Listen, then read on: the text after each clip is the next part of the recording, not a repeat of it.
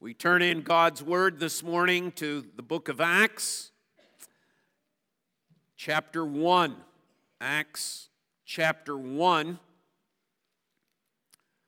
As we consider this morning the last in our series of messages on 40 days and 40 nights. This evening, Mr. Mark Sakaro, who is a licentiate in our presbytery, will be here to bring God's Word, and was pleased to have heard Mark's licensure exam a number of weeks ago now. Did a good job, and so I'd encourage you. One of the interesting things about Mark, he was not raised in the church. His family was nominal Roman Catholics, and came to faith. I think it was more in the college years of life, and so he comes with a certain vibrant passion in regards to not only faith in our Lord and Savior Jesus Christ, but also the Reformed faith in particular. So I'd encourage you to come again this evening to hear our brother as he brings God's Word. The Acts of the Apostles, chapter 1. The breathed out Word of God. In the first book, O Theophilus, I have dealt with all that Jesus began to do and teach, until the day he was taken up, after he had given commands through the Holy Spirit to the apostles whom he had chosen. He presented himself alive to them after his suffering by many proofs, appearing to them during 40 days, and speaking about the kingdom of God.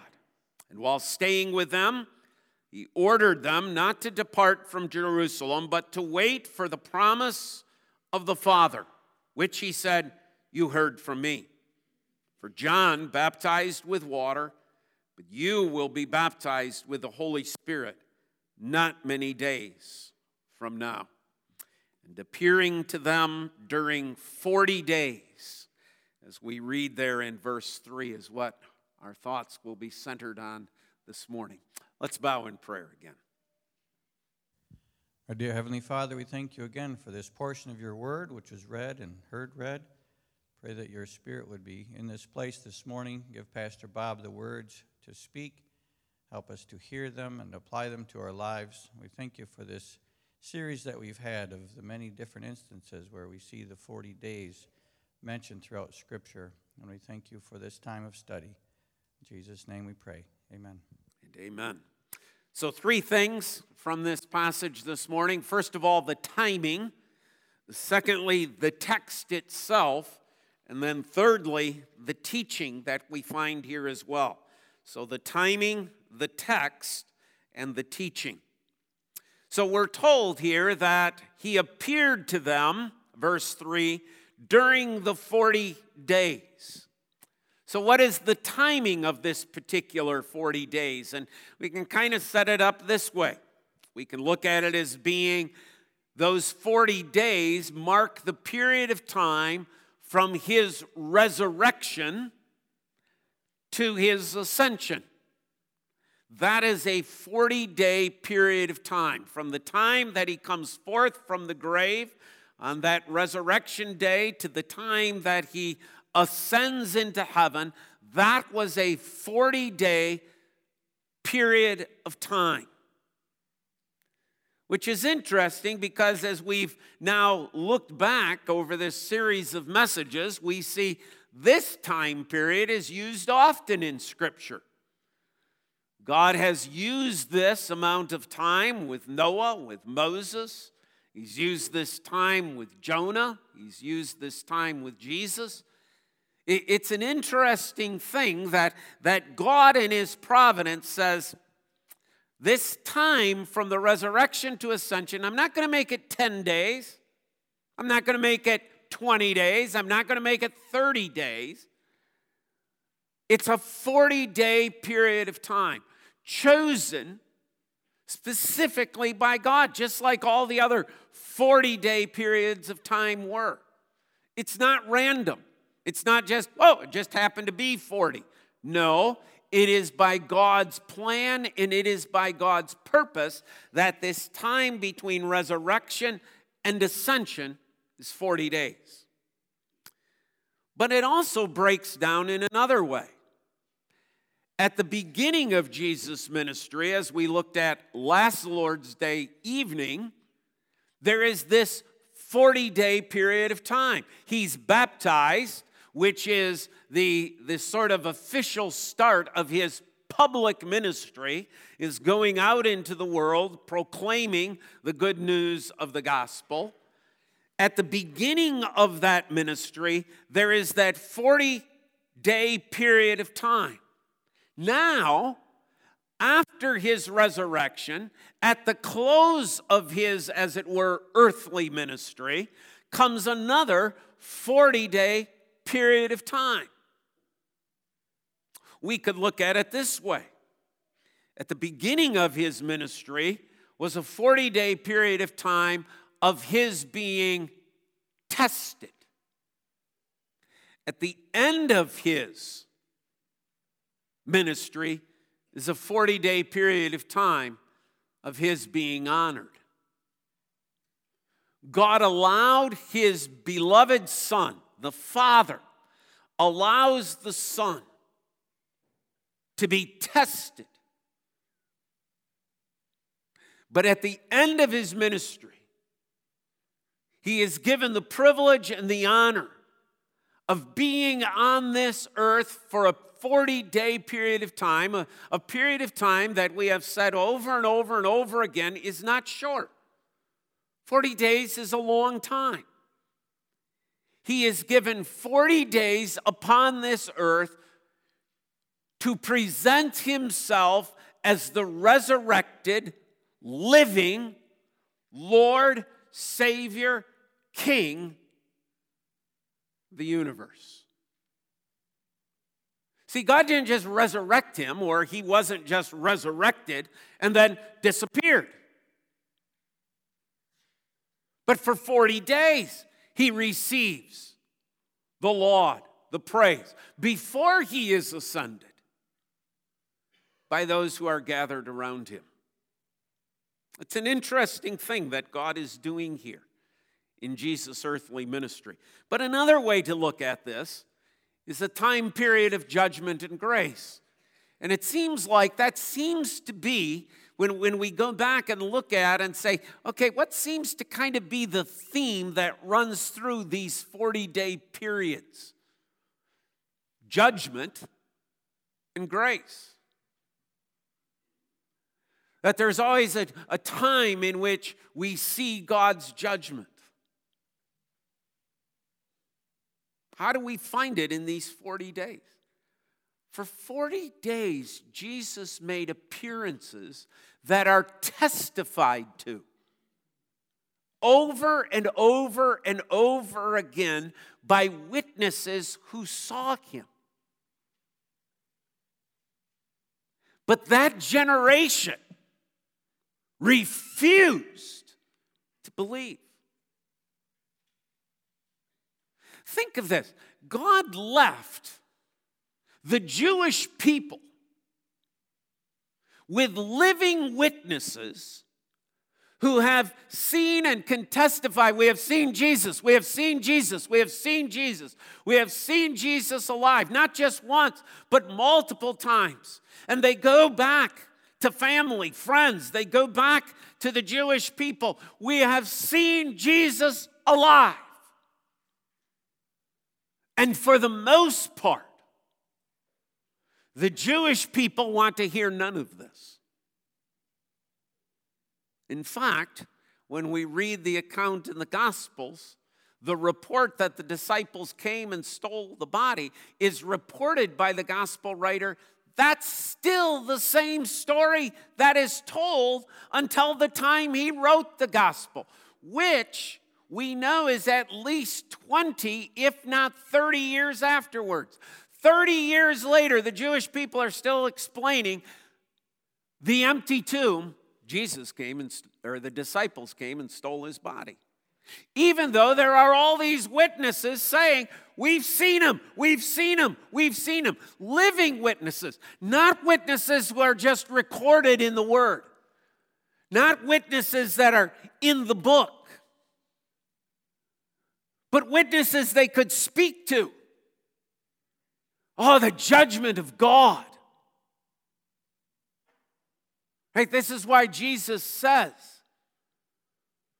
to those scribes and Pharisees, no sign's going to be given you but the sign of Jonah.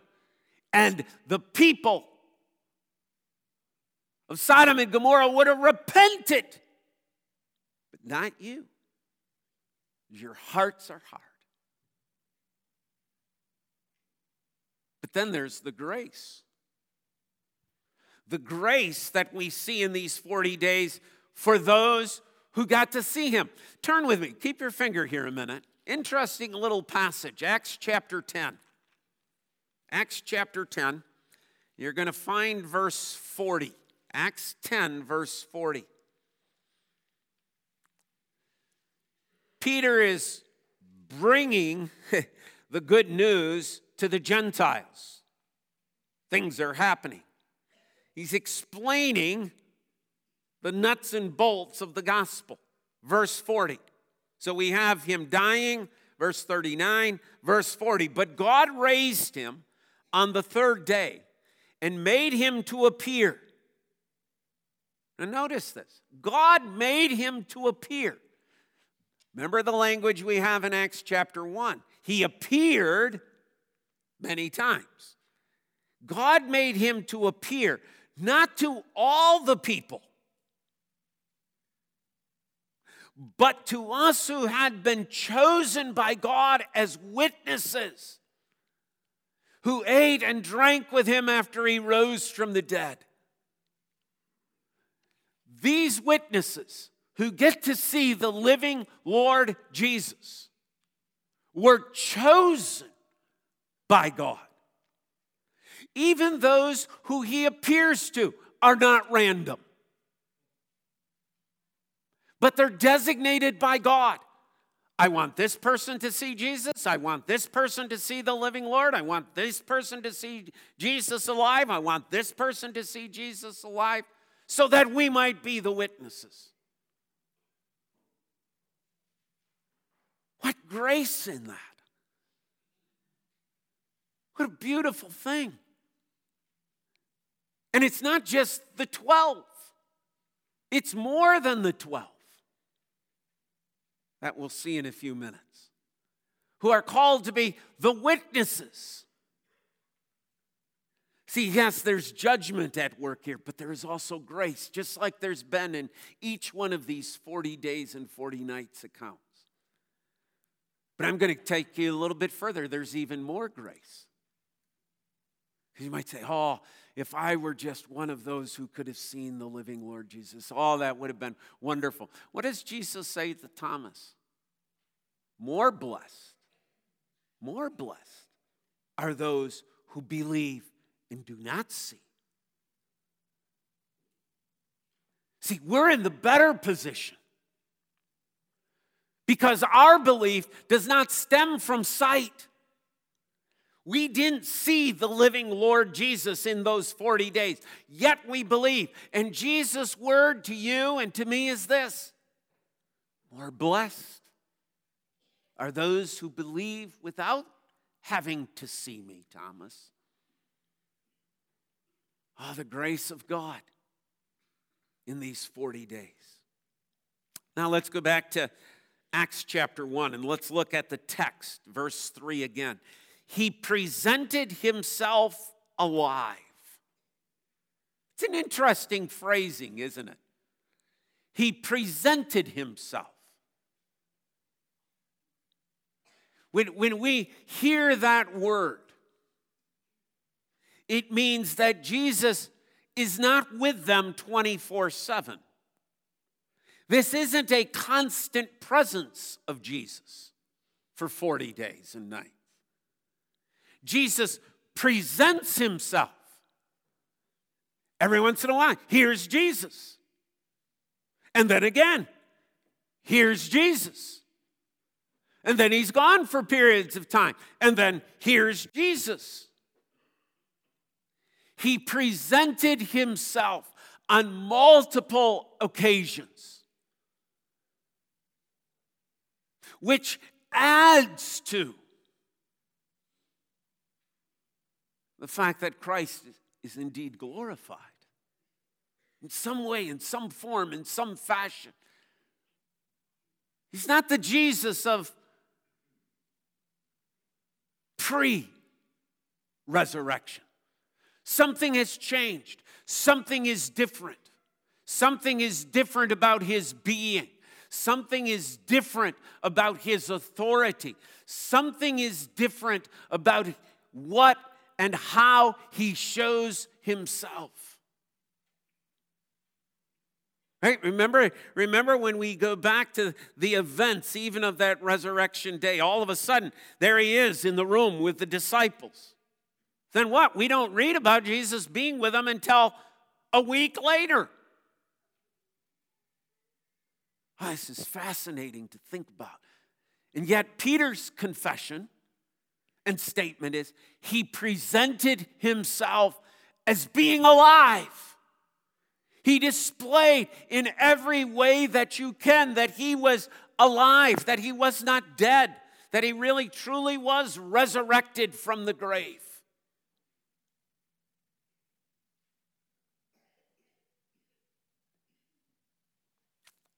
Why? Well, what might people say if Christ only appears to the disciples one time? Yeah, you fellows were hallucinating. I know you had quite a relationship with Jesus. We understand that, and now you miss him dearly. And I'm sure in that upper room there's all sorts of memories and so on. You guys were just hallucinating. Some of you've experienced that. You've experienced that. You walk into a room after a loved one has passed away. And there's their favorite chair. And you walk in and it's like, they're there. The memory and the heartache is so vivid, it creates a reality in your mind that isn't a reality. The memory is so strong.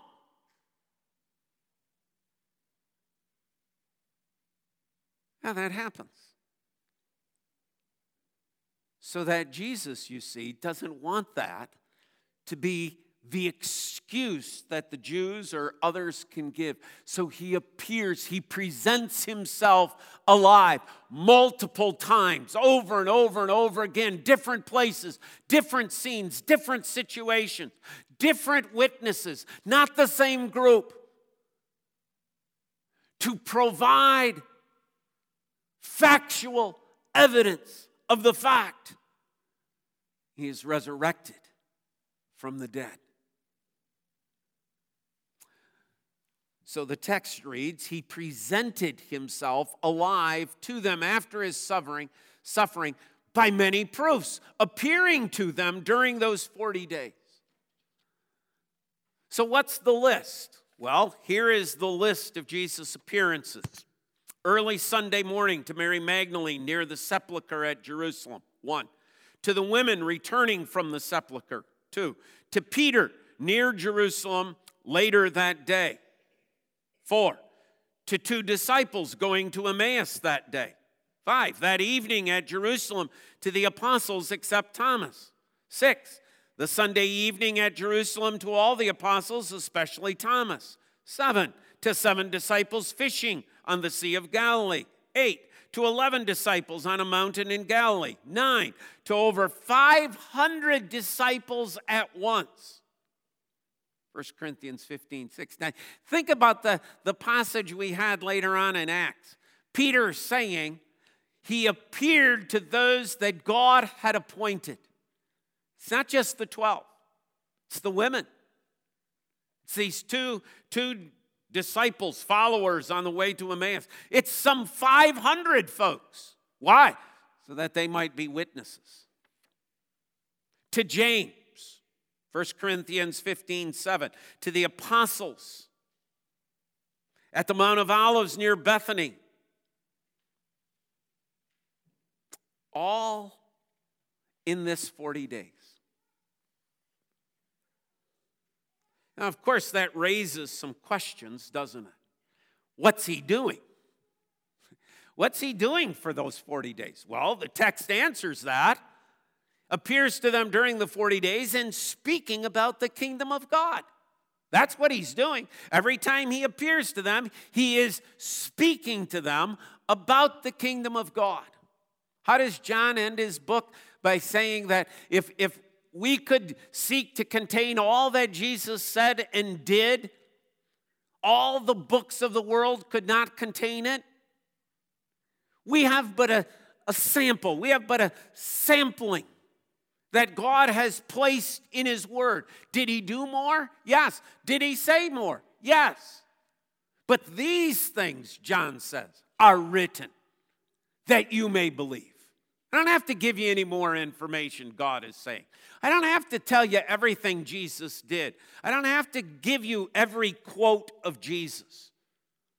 And even in these 40 days, he spoke to them about the kingdom of God.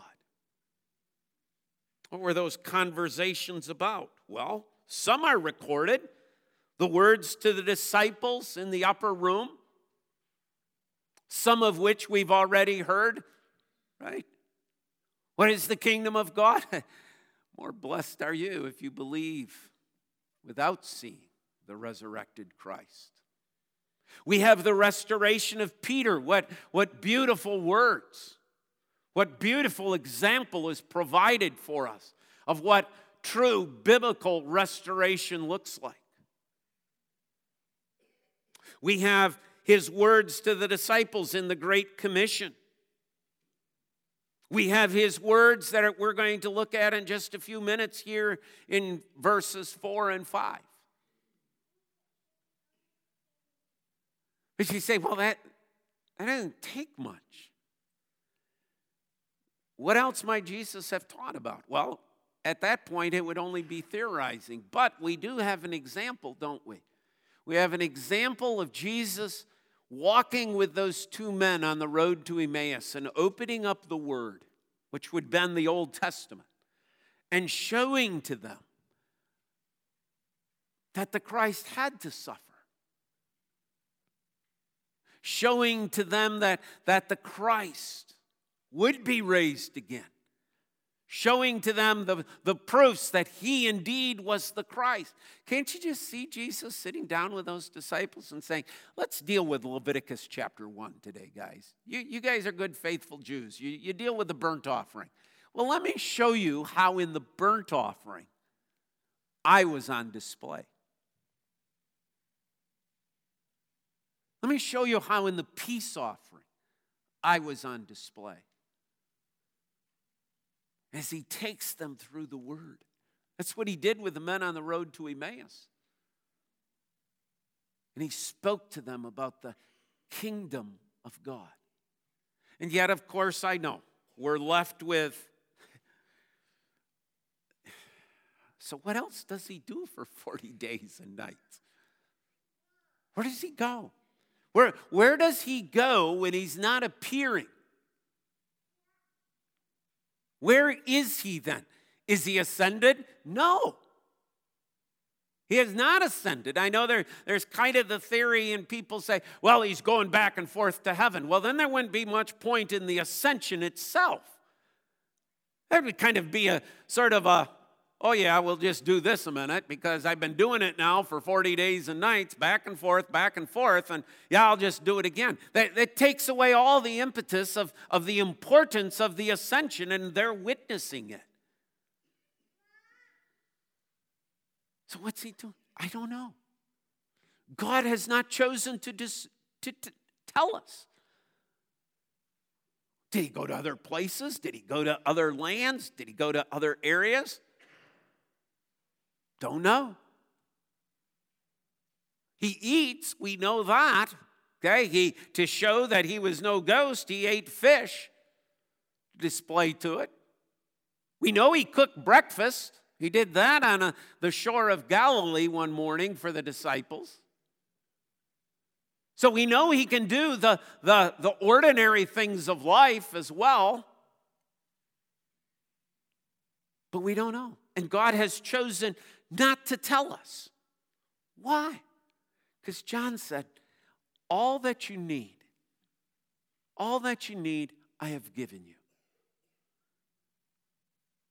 There is not one more word about these 40 days and nights. There's not one more word about the teaching of Jesus that would add anything to the confirmation of the truth that he is alive, would not add anything to the revelation that God has already given to us.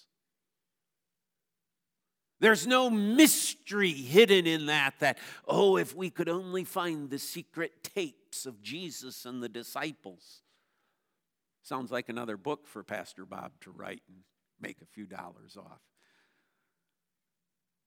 We don't need it. And so although our minds perhaps ask questions, they're questions that God says you don't need to probe. You don't need to ask. My word is sufficient. For 40 days, Jesus is making appearances, teaching, so that those who see the living Christ, the resurrected Christ, may go out and to be witnesses of the gospel.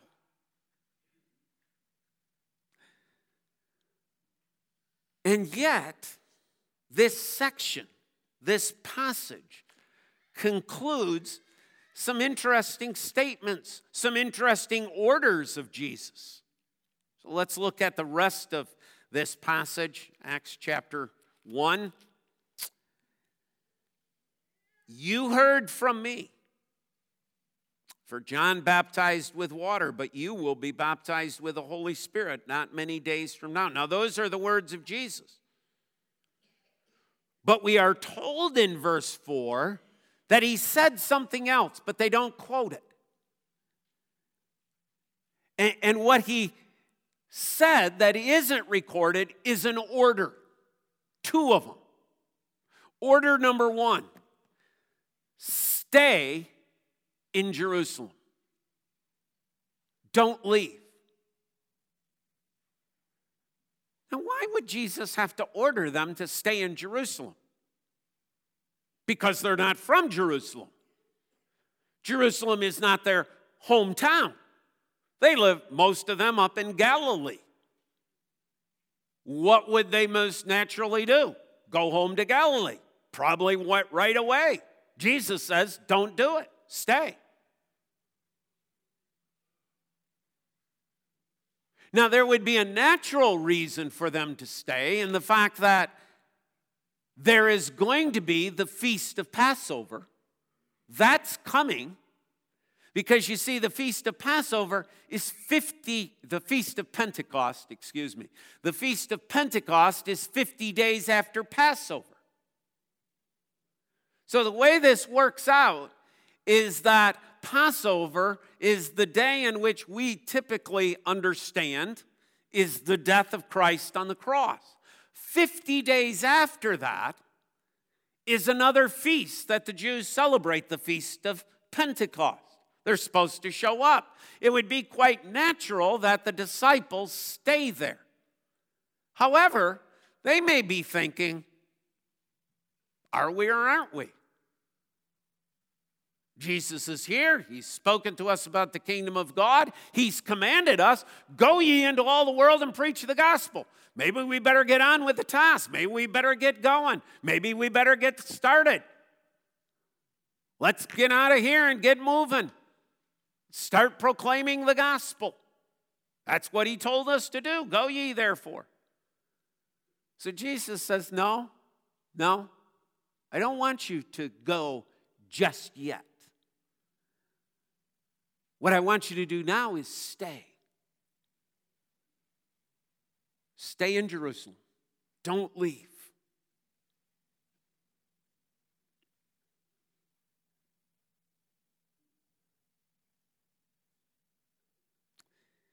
But do you notice how he does it?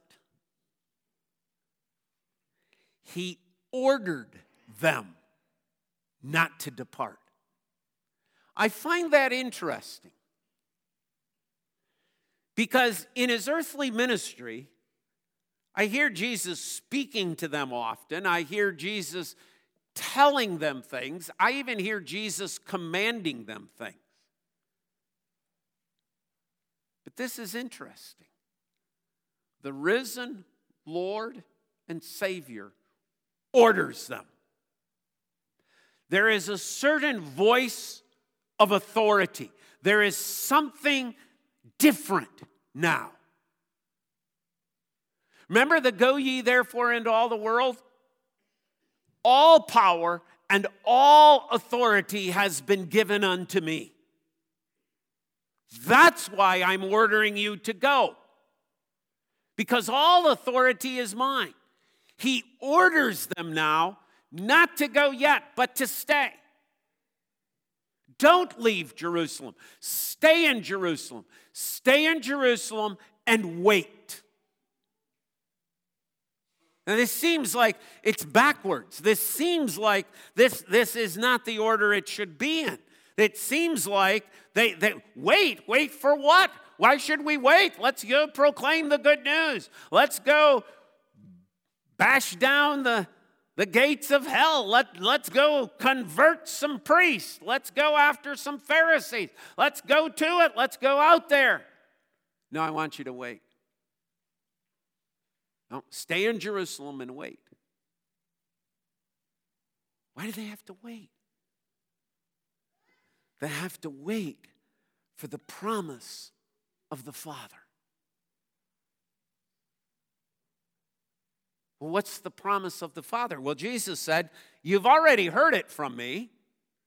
You heard me say that John baptized with water. You heard me say, but you will be baptized with the Holy Spirit, and that not many days from now. Why do you need to wait?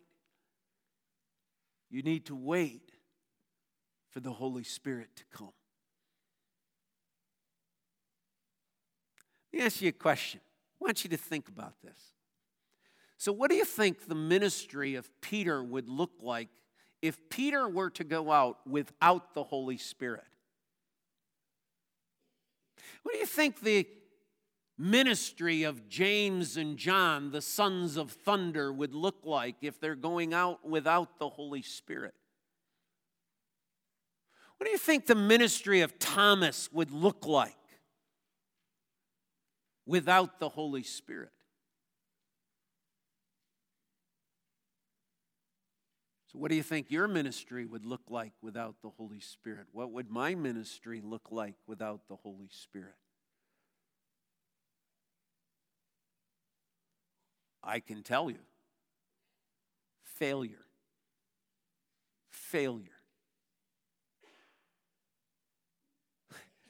But how often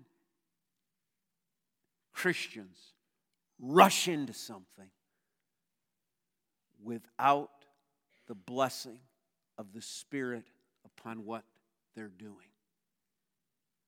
Because they've decided it's the right thing. They've decided it's the way to go. They decided this is the way to proceed. And they're not waiting upon the Holy Spirit. Well, that doesn't mean there isn't a time for action. These boys, these men are going to get to work. These men are going to change the world. These men are going to lay their lives on the line and die for the sake of the gospel. But they also needed to be taught by Jesus to wait for the Holy Spirit. They needed that gift. They needed that presence. They needed that Holy Spirit power. And folks, that's no mystery what the Holy Spirit power is. That's this. That's this.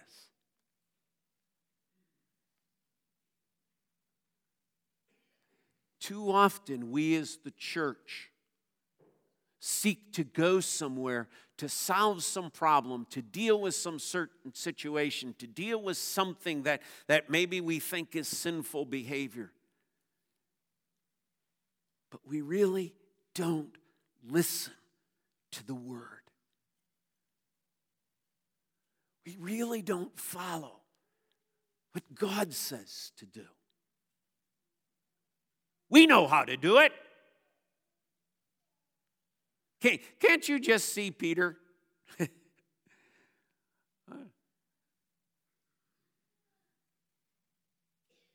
Yeah, I can see Peter.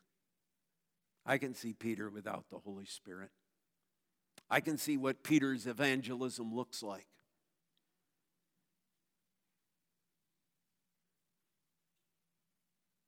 I can see Peter with a sword cutting off the ear of Malchus. I see what Peter's ministry looks like without the Holy Spirit. I see what these guys will do when the persecution starts without the Holy Spirit. They run and they fled. I see what it looks like. No, I never knew the man.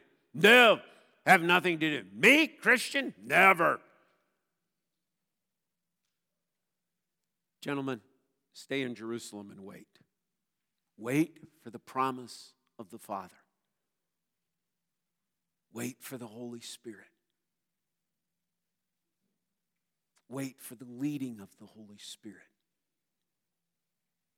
Wait for the work of the Holy Spirit. Wait for the confirmation of the Holy Spirit.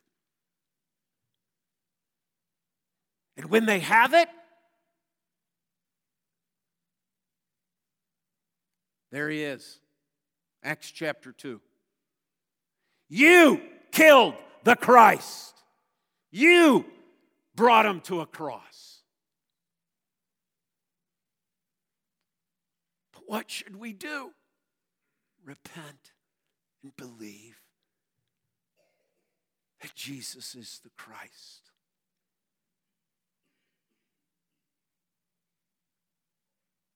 I got Gentiles. They're interested in the gospel. What do I do? He was killed. But on the third day, God raised him from the dead, and he appeared. He appeared to individuals chosen by God. He's speaking of himself, chosen by God so that we might be witnesses.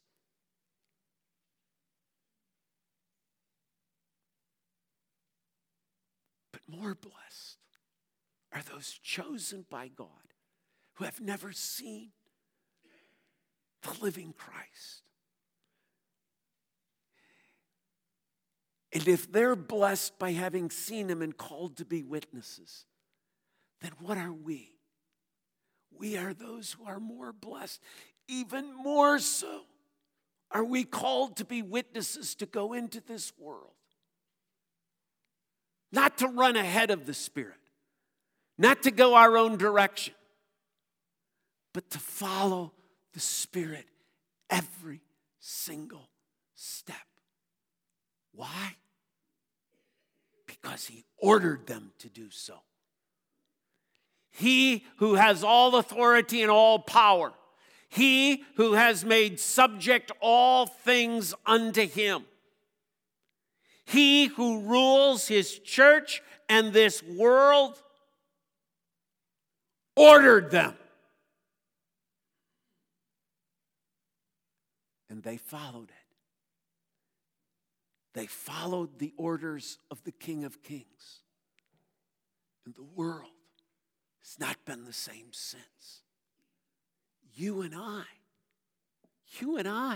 are examples of a changed world because those men, those witnesses, those 120 up in that upper room followed the orders of the king.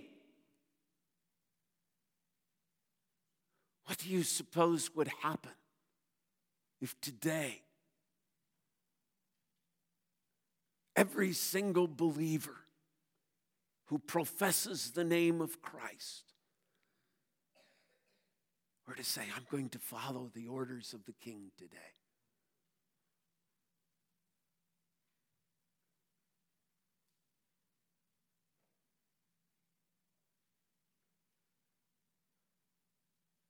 I know what would happen.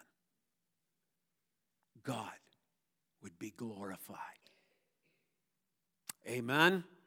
Amen. Father, thank you for your word, for its reminder to us this morning of this another 40 days that you have given. A 40 days period of time in which Jesus, as the resurrected Lord and Savior, made appearances over and over and over again to those that you had appointed. Father, what great days of blessing those must have been. But Father, greater blessings were yet to come.